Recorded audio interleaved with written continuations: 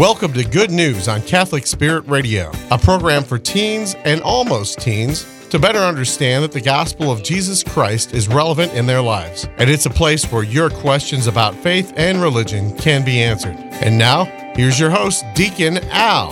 Thank you, John, and good evening, everyone. Welcome to Good News here on Catholic Spirit Radio. I am Deacon Al Lundy from the Peoria Diocese and serving parishes in Bloomington, and very happy to be with you again. We're here on Catholic Spirit Radio every Saturday and Sunday evening from 8 until 8:30, and you can be part of the show too. If you have a question about Catholicism or Christianity in general, you can send us an email at goodnews@catholicspiritradio.org, and we will be happy to answer your questions here on the air. We're heading into the 34th Sunday of Ordinary Time, the last Sunday of Ordinary Time. And next weekend, we will be entering into Advent. So we are right now just 5 weeks from the celebration of Christmas. Hard to believe. The year has gone so incredibly fast. Don't know what caused that, but it just seemed to be a little faster than usual. I think perhaps COVID slowed us down for a couple of years, just made the years seem like an eternity. And now this year, things are fairly back to normal. And so they seem to be moving along at a much faster pace. But yeah, we're just 5 weeks away from the Feast of the Nativity, which means lots of extra activities going on at our parishes all over the world. We hope you'll take time to be part of those celebrations as we prepare for the coming not only of the baby Jesus, but the second coming of Christ for the last days. Because we know every day that goes by just gets us another day closer to the eventual day of the last day and our entrance into salvation. So our readings, and this is what we do on Good News, we look at our weekend readings from the Mass and we talk about them and see how they align with our everyday life. The readings this weekend come from the prophet Ezekiel, from a letter from Paul to the Corinthians, and then from the Gospel of Matthew, and a personal story to go along with the Gospel that I hope you'll enjoy. I hope you get something out of it.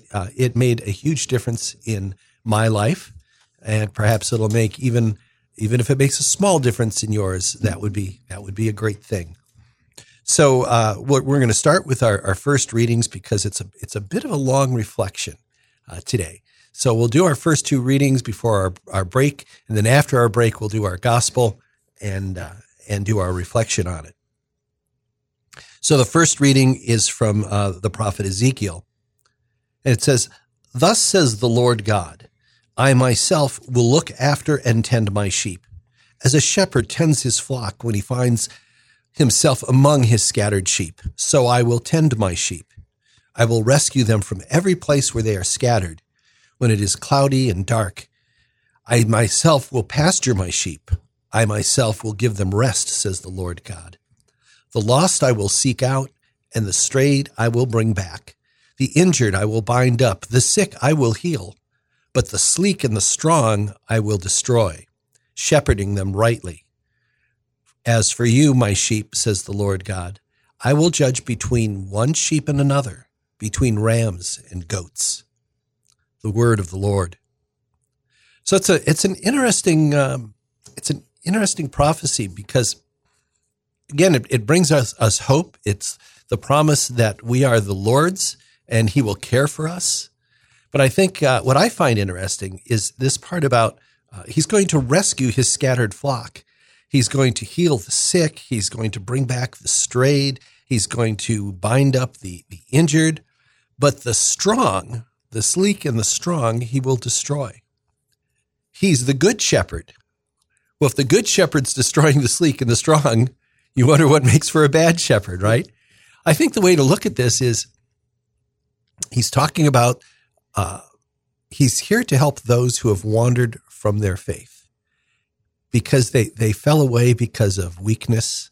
They fell away because of an injury. How many people do we know have experienced a real heartache in their life that have caused them to walk away from their faith? A death in the family that they can't understand, a death of a child that's just hard to explain those things. And for some people, it brings them closer to God. For some people, it pulls them further away. And I think we have a gracious God, a forgiving God, and he understands human nature. And for those who have wandered away from brokenness, he's going to heal that brokenness and bring them back.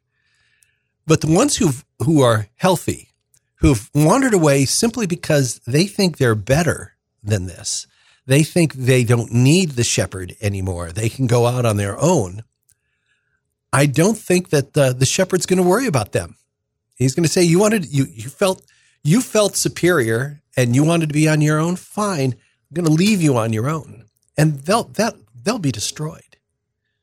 But the ones who need help, we have a loving and gracious and merciful God who has sent his son as shepherd to bring those sheep back into the fold and to care for them, to nurture them. And I think that's good news for all of us. So that's Ezekiel. Then we have our letter from Paul to the Corinthians. And Paul writes, "Brothers and sisters, Christ has been raised from the dead, the first fruits of those who have fallen asleep. For since death came through man, the resurrection of the dead came also through man. Just as in Adam all die, so too in Christ shall all be brought to life. But each one in its proper order. Christ, the first fruits. Then at his coming, those who belong to Christ.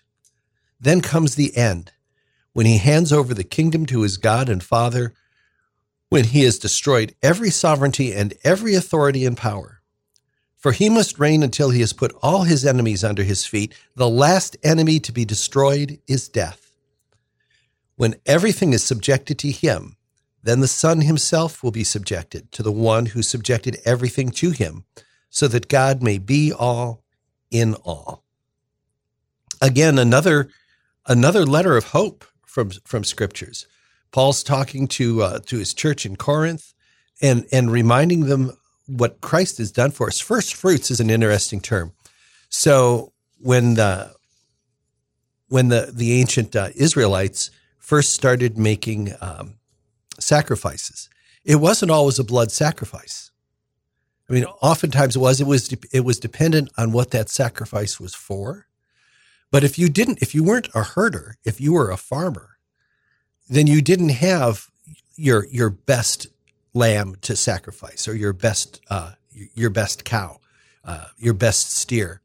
So what did you do when you were in an agrarian lifestyle? Well, you gave first fruits.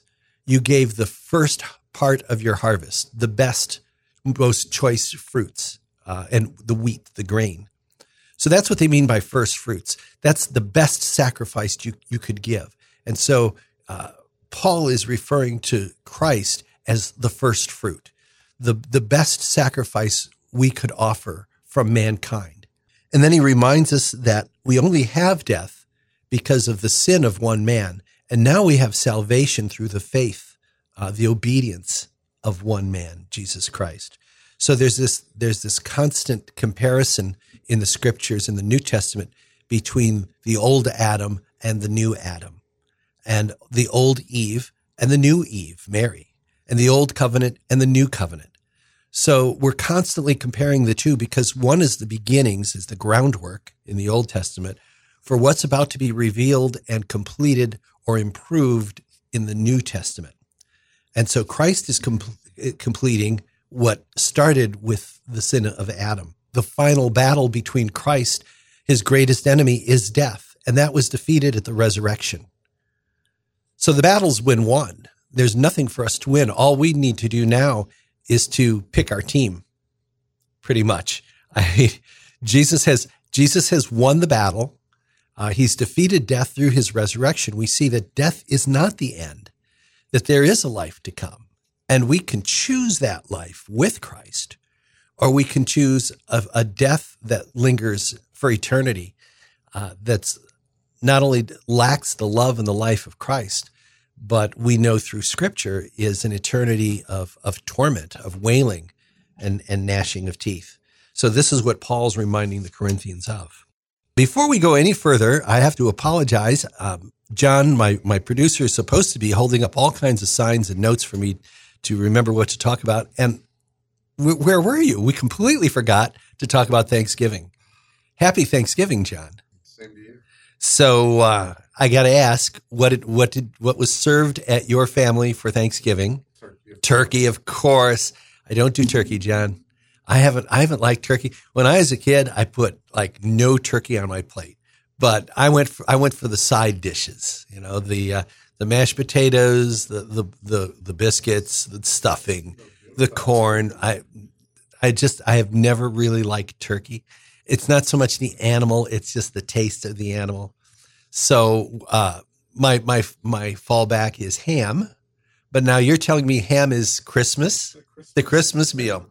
So now I'm stuck because at Christmas I usually have steak, or I have last Christmas before, it might have been Christmas before, we did a 14 rib standing crown roast. Oh, that was good. Mortgaged the house to get it. But boy, it was such a great presentation. It was better just looking at it even before we ate it. It was really delicious. But it's this huge standing crown roast. If you don't know what a standing crown roast is, look it up. They're amazing looking. It's just ribs of pork chops, all bundled together in a circle with the bones sticking up like the horns of a crown. And then you fill the center with stuffing. And around the outside, I put grapes and leaf lettuce around the outside of the pie. Oh, it was gorgeous, and very good.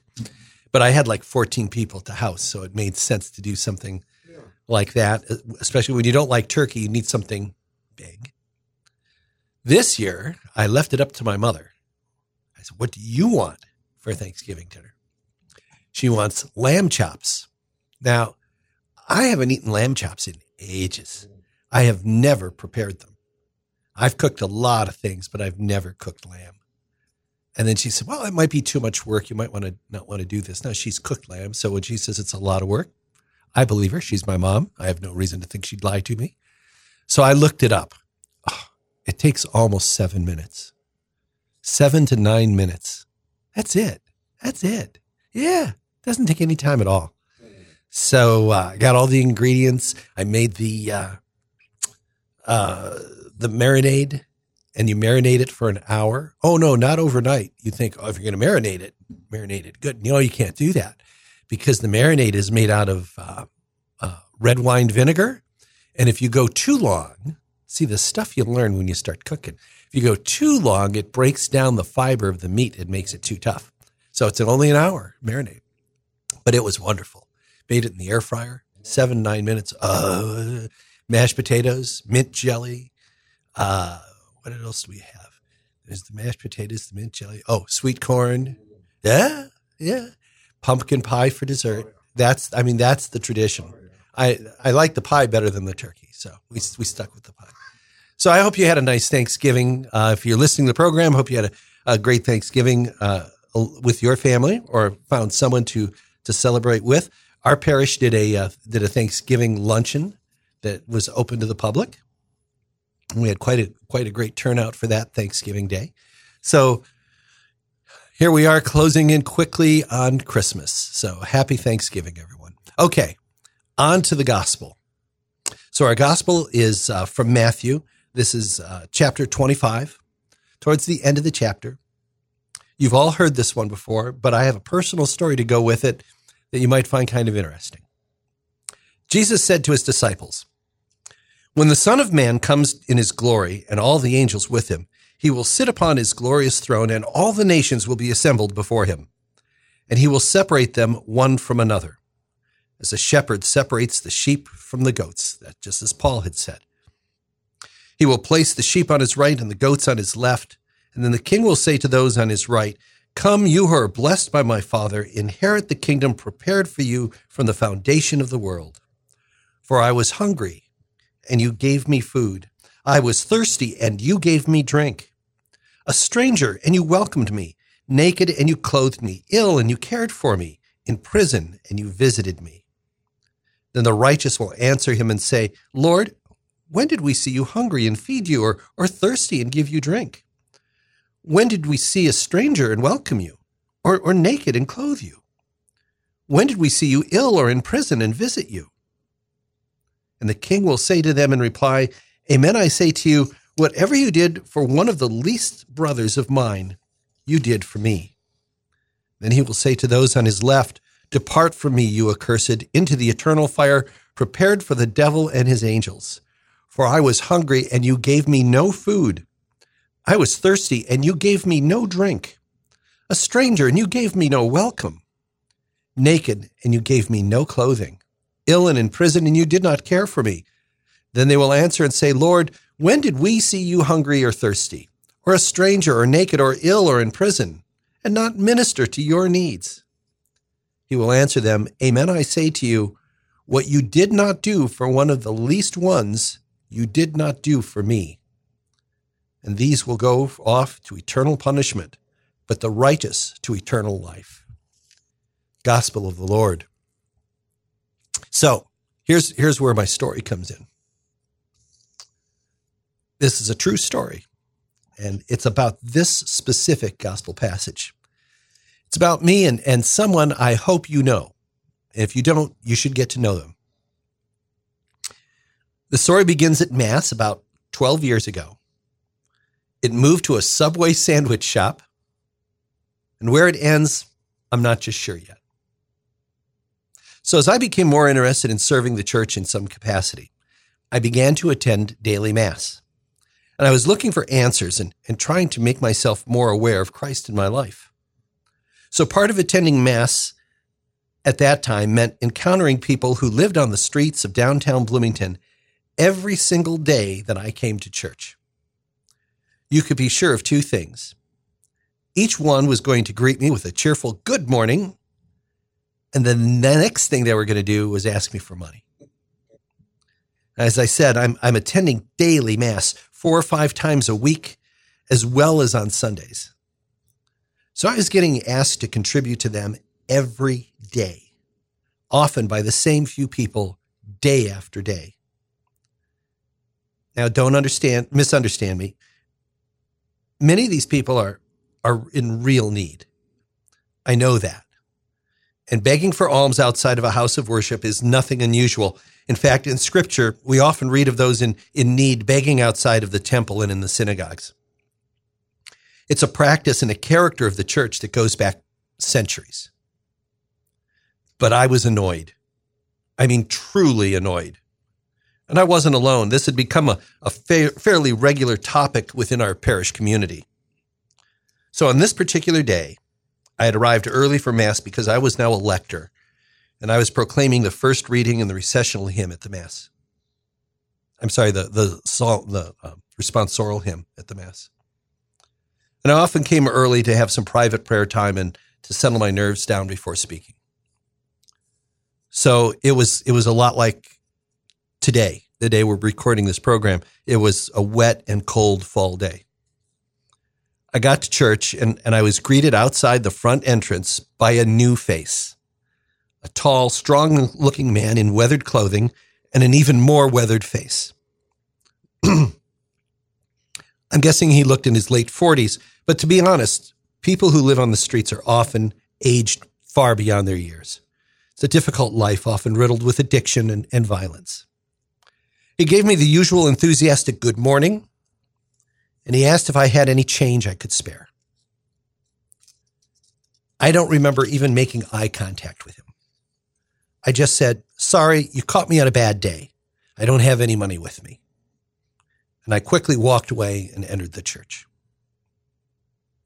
But I had lied. I had a little over $20 on me, and I knew it.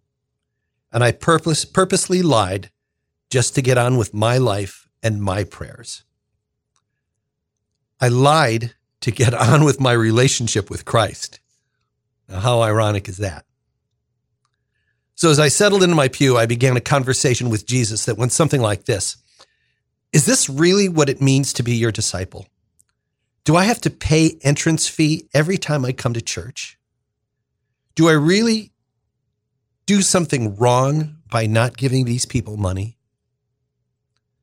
Now, I should add that Jesus and I have been having these kinds of discussions for years. It began when I was about 13 years old, but that's a whole nother homily and a wonderful story. But if you want to hear it, you'll need to come to one of our Cursillo sessions to have me tell that. Anyway, by the way, if you hear coughing, I'm sick. John here is sick. One of us is bound to cough a couple times today, so we apologize in advance.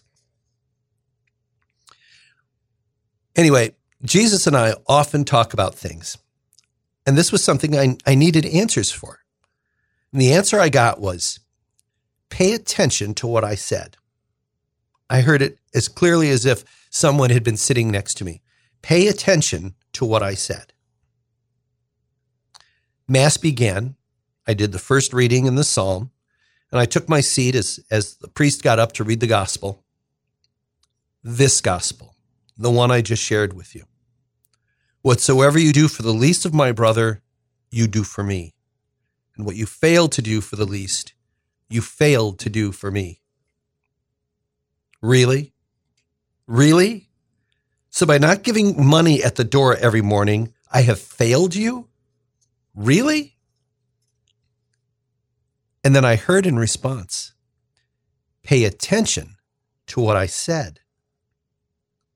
So while the Mass continued, I reopened my missalette and I reread the gospel. When I was hungry, you fed me. When I was naked, you clothed me. When I was homeless, you gave me shelter.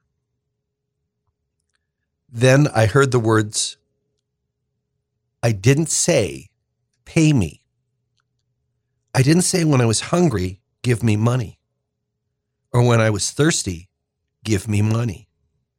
I'm asking you to love those in need. And you didn't even look at him. You didn't even ask his name. You don't even know what he needed the money for. You assumed it was for drugs or alcohol, but for all you know, he could have a sore throat and simply need some cough drops. What? Where did that come from? Cough drops? But I got the point. He's asking for me to care about what people need, not about what they want.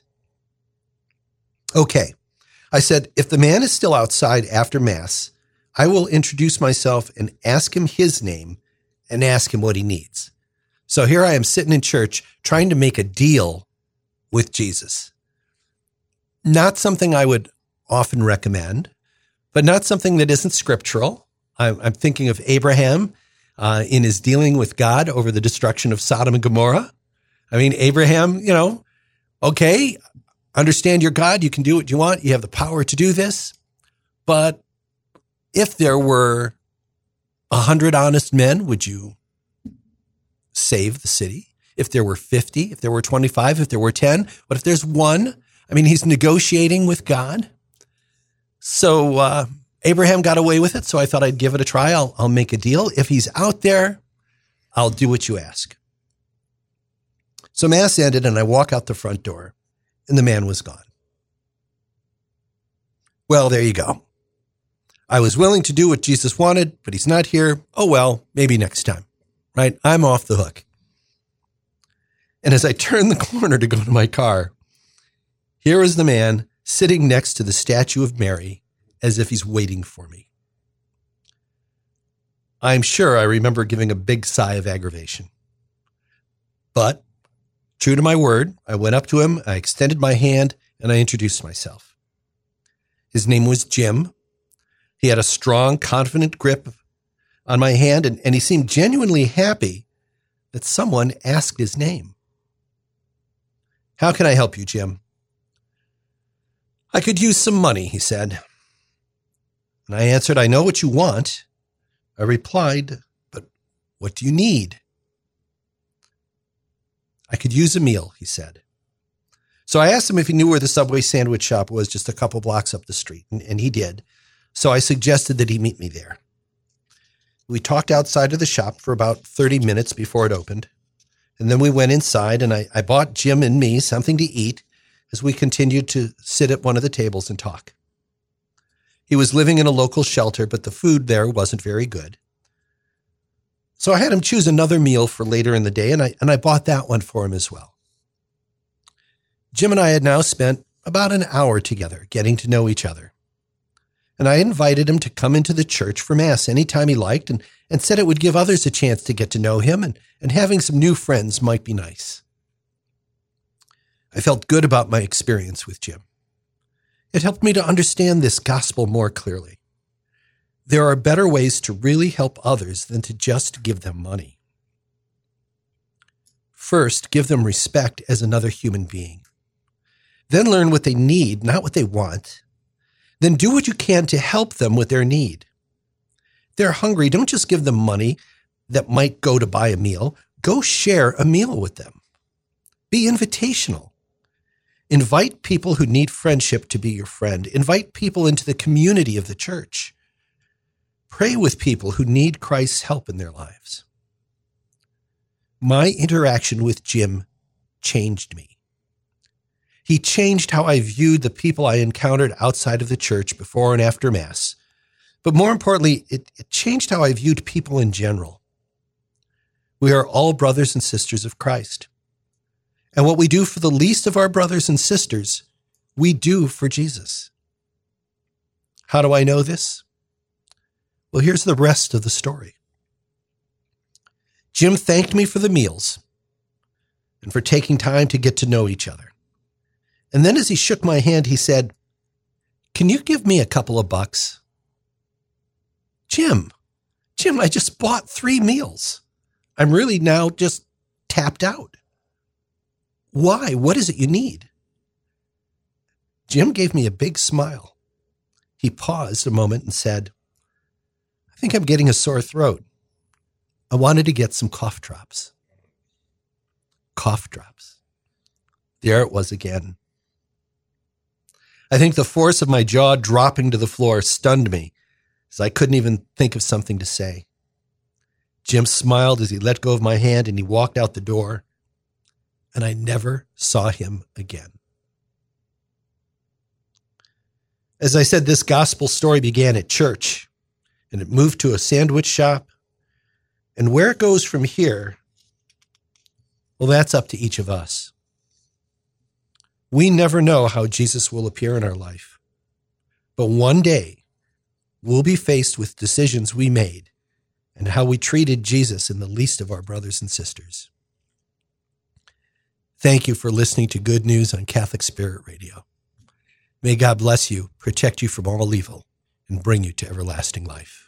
Amen. You've been listening to Good News on Catholic Spirit Radio, a program for teens and almost teens to better understand that the gospel of Jesus Christ is relevant in your life. Submit your questions to Deacon Al at goodnews@catholicspiritradio.com. That's goodnews@catholicspiritradio.com. Deacon will answer your questions about faith and religion. Thank you for listening to Good News on Catholic Spirit Radio.